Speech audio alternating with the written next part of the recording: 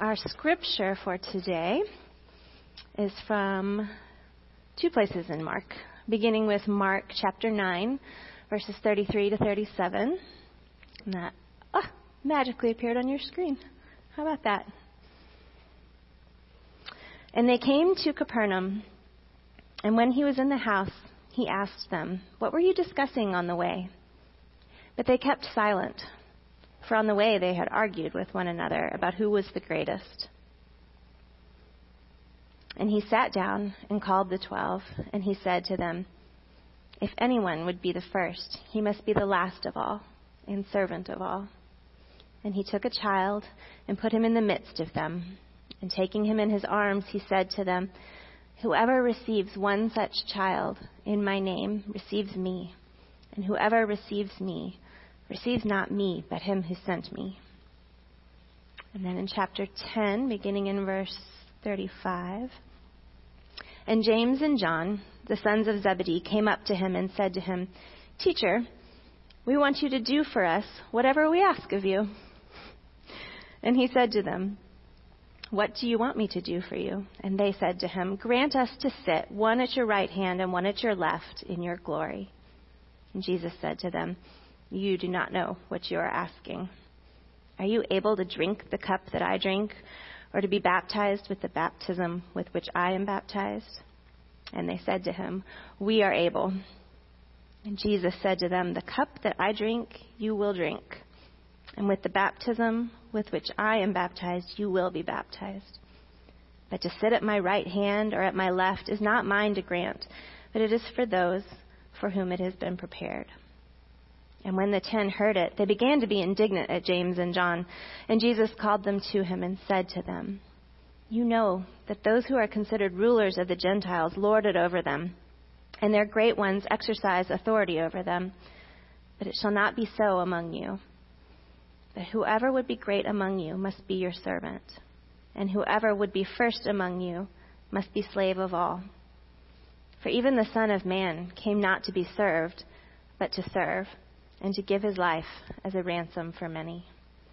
This is the word of the Lord. Thanks be to Christ.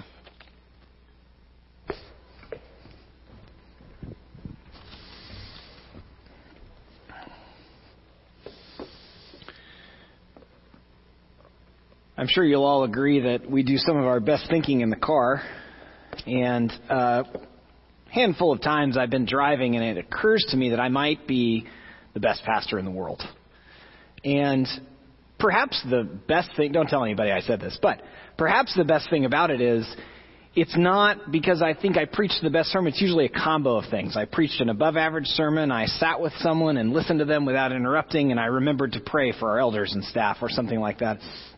And it cracks me up when it happens, because how would we even measure such a thing? And because of texts like this, where Jesus teaches us gently but directly about how we keep score and how not great that is, and that the kingdom offers us an alternative. I'm so glad this happened, both in chapter 9 and in chapter 10 of Mark. I'm so glad that these regular guys are having a regular conversation, and Jesus turns it into an object lesson. And a lot of people say that this text is about humility, and I think it is, but both of these texts are about humility, but I think they're also about the mission that the disciples have, which is also our mission. One of the sweetest things about the gospel is that it not only frees us from our sin, it frees us into the flourishing with God life that is mission. It isn't terribly weird that the disciples asked these questions, because Jesus had just taken Peter and James and John aside. So it's kind of a natural question, right? Who is the best disciple? It's not weird that they're trying to get their heads around the best, or who's the best among them, because Jesus did talk before this even about the greatest in the kingdom. So it's not weird that they ask it, though they get to learn. I think there was some bad silence in this moment. You know that time, like those of you with kids, when they go into another room and they're making the noise you expect them to make, and then it's quiet and you're nervous? I think that's what happened. And I love Jesus' question. What were you discussing on the way? I kind of wonder what their conclusions were about who was the best disciple. Peter could make a case. I'm the brash, passionate one. John is I think, a more contemplative. He's able to be loved by Jesus. Maybe that makes him the best. Nathan, we already see some evangelism. This is from Mark chapter 3, the list of disciples. Matthew clearly took the best notes on Jesus' ministry. Andrew was pretty steadfast, I think. I think Thaddeus was probably the musician. I'm just making this up at this point. James was the one that was probably confusing because there are a couple of James in the early church, though he was martyred, so some of Jesus' prophecies about him came to true. Philip actually flies in Acts chapter 8. I'm not making that up. I don't think they knew that he was going to be given that. We don't know if he flies, but the Spirit moved him from one place to another in Acts chapter 8. I think if you can do that, perhaps that's a sign that you're the best disciple. I wonder if Simon told the best parables. Who did they ask for to teach when Jesus was unavailable? I don't even know what their criteria was for who would be the best disciples. But more importantly, I want you to not miss the glimmer in Jesus' eye that I think is clearly here, that Peter told Mark about repeatedly when he said, "What were you discussing on the way?" Because he knew, and he turns it into a lesson. But not just that. Then James and John come to Jesus, and they want to circumvent the whole discussion. They want to have a separate discussion about getting to sit on his right and at his left. And this is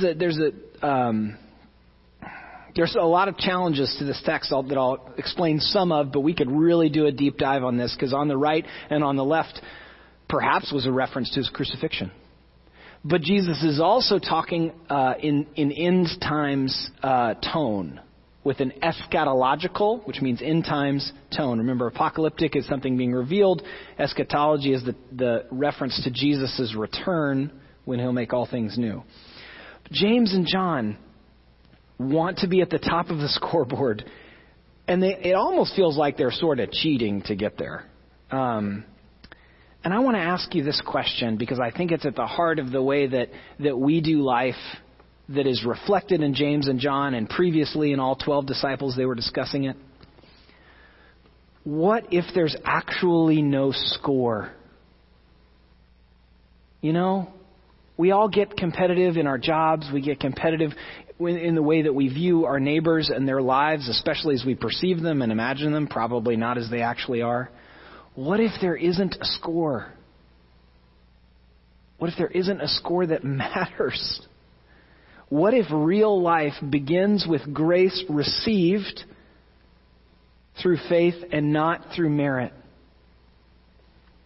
What if love from God is a gift, the gift, and that we didn't achieve it or earn it? What if we learn to start there?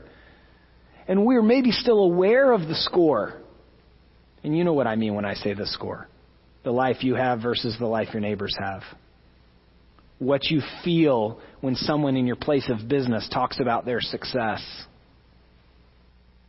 When you think you might be the best or perhaps the worst at whatever it is that you do.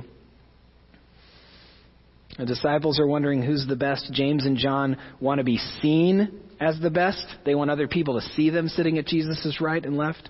We keep score all the time in many, many, many ways. I want to know why the disciples are indignant. So Mark learned this story from Peter, who told it a lot. And I wonder if Peter spent more time talking about James and John trying to cheat the who's the best disciple game than he did the argument about who's the best disciple. Why are they indignant? Is it because James and John, frankly, act like kids? Has a kid ever come up to you and said, "Mom or Dad, I want you to give me something, or I want you to do something for me, but I want you to agree to do it before I tell you what it is"? That's what they did.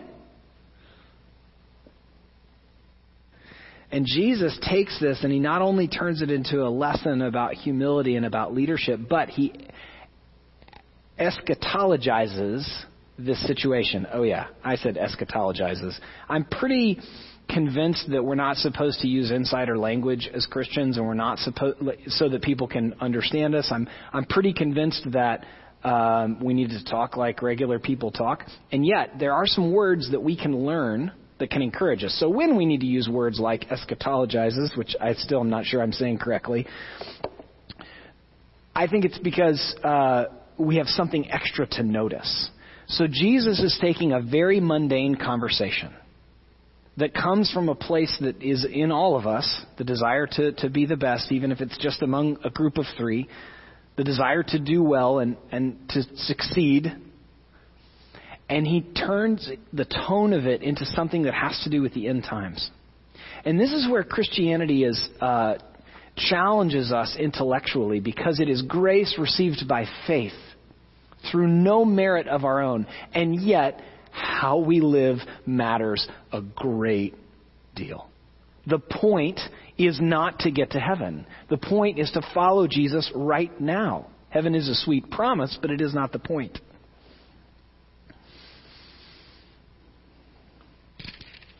I do love that they asked Jesus, whatever, will you give me whatever we ask? Before we tell you what it is, we at least have to admire James and John's ambition and brashness in this moment, don't we? And Jesus teaches in response. And parents, I imagine over the last 10 days, patience has not always been full. I want to point out to you that the first time this happens in Mark 9, Jesus sits down and he gets them into a circle. I imagine it doesn't say that, but he sits with them. And the second time it doesn't record that, right? Because perhaps it doesn't say that Jesus was impatient. It doesn't say that he was upset. It doesn't. But I love, because in our better moments as parents, we get down on their level. We talk to them gently, tell them your name is, I love you, nothing will ever change that, but you can't kick your brother. But then the second and the third and the fourth time they do it, we're not as patient. I love that Jesus sits with them, making it very clear that he isn't exalted above them in a human sense, though he is obviously exalted above them. So Jesus turned these odd opportunities the disciples created into lessons. In Mark 1, verse 15, Jesus says that there's a kingdom. And that kingdom, as we sang about a little bit today, and is defined by Romans as the quickest definition of the kingdom, righteousness, joy, and peace of the with God life. Here, Jesus is saying that kingdom frees us from the tyranny of scorekeeping that the world would put on us, that our false self would tell us is the point of life, is to win or to be the best at this or to be the best at this, or at least to be better at it than our neighbor or our coworker. The kingdom frees us from the tyranny of scorekeeping into the flourishing of the with God life, where we are aware that the score doesn't matter the same way that loving God and worshiping Him and caring for the neighbors He's put into our life matters. And increasingly, as we lean into that and remember it, as the Holy Spirit grows us, we're less and less aware of the score and less dominated by it. The church isn't. And Jesus is teaching something that is an indictment of the church and clearly a teaching for the church. The church is not to be known for this kind of leadership. This is why when we're with our nominating committee and we're discussing elder, the first question is, are they humble? And we have different definitions for humility, but we have an instinctive response when someone asks, or when we're describing someone, or when we're considering whether they're humble. Some of you know that I really love pens. I have these 3 Parker Jotter pens right here. I have one clipped onto my notebook. I don't know how many of you have had to endure my speeches about the Parker Jotter. I can name 10 movies and a couple of TV shows that it's used in as a form to show the nobility of a character that you might miss. And I was absolutely fascinated by the use of the jotter in the movie The Two Popes. I was thinking about this illustration earlier today. See the jotter? Can you see it on your screen? That's the pen sitting on his desk. And here's the thing. This is a film with a lot of fancy pens. But the jotter comes up when the humanity and the humility of both men is present. I think the only way that I could spoil the movie is by telling you it's really good. I can't think of a movie. How do you spoil a movie that's about two popes talking? And maybe you don't want to watch it. I do highly commend it. And it's beautiful at this moment in the movie, about 45 minutes in, when the jotter shows up. It's because their humanity and their humility comes up in conversation. Because followers of Jesus have learned a new way. They've learned that keeping score is not only not the flourishing life, but it's bad for the soul. It doesn't deliver. And then they learn to enjoy. Now I think of how I could spoil the movie, but I won't. I encourage you to watch it. The disciples argued, as did James and John. Jesus turned these opportunities into lessons. If anyone would be first, he must be last of all and servant of all. That word servant is the word we use for deacon. This is one who chooses to put the needs of others in front of their own needs, which doesn't mean you don't have needs. You do. And a flourishing life, abundant life, is found in worshiping God, loving neighbor, and putting their needs ahead of our own. The disciples argued, as did James and John. Jesus turned these opportunities into lessons, and it's about leading also. A lot of people call these sections of Scripture sections on humility, and they are, but they're also about leadership because Jesus is fully assuming that the disciples have a role to play. Jesus is fully assuming that they are going to lead people in understanding the with God life, that they are going to serve. Yes, it's about humility. It's also about leadership, and it's also a description of what's available to you in the kingdom. If you are not a Jesus follower, if you're skeptical and thoughtful, I hope that you hear through this teaching, through these interesting stories of first all the disciples discussing who's the greatest, then James and John specifically asking Jesus for something, and then Jesus teaching that the way to be great in a kingdom sense is to learn to love and to serve God and neighbor. And in that offer, do you hear that you are freed from a kingdom of darkness where your only hope is to win?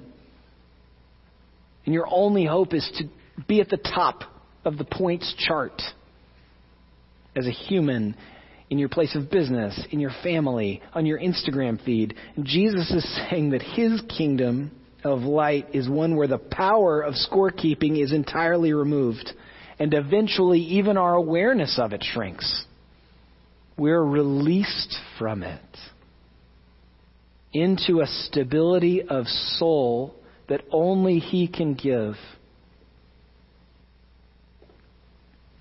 These teachings are guidance to the church, they're indictment to the church, and they're a constant prayer for us. I imagine as many of us learn to work from home more exclusively, our tempers and our patience sometimes get the best of us. Perhaps it's been more challenging this week with your coworkers, or with your spouse, with your children, or with your parents. Jesus teaches us not only about real greatness, but how to pray about our regular life. Lord, would you grow me up in humility? Humility is not humiliation. They sound so similar and they're so different. Humility is good confidence in who God made you to be, where you neither think too highly nor lowly of yourself. You put others' needs in front of your own, but do not forget your own needs.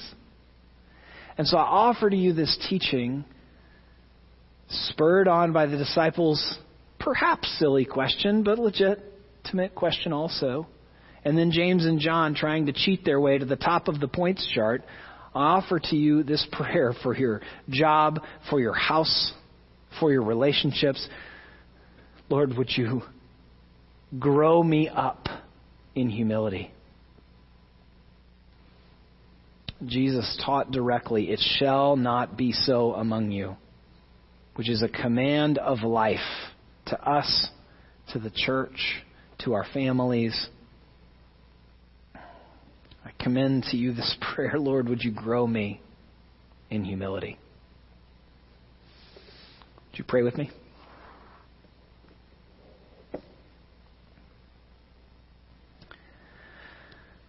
Father in heaven, we believe that you are good and that you see.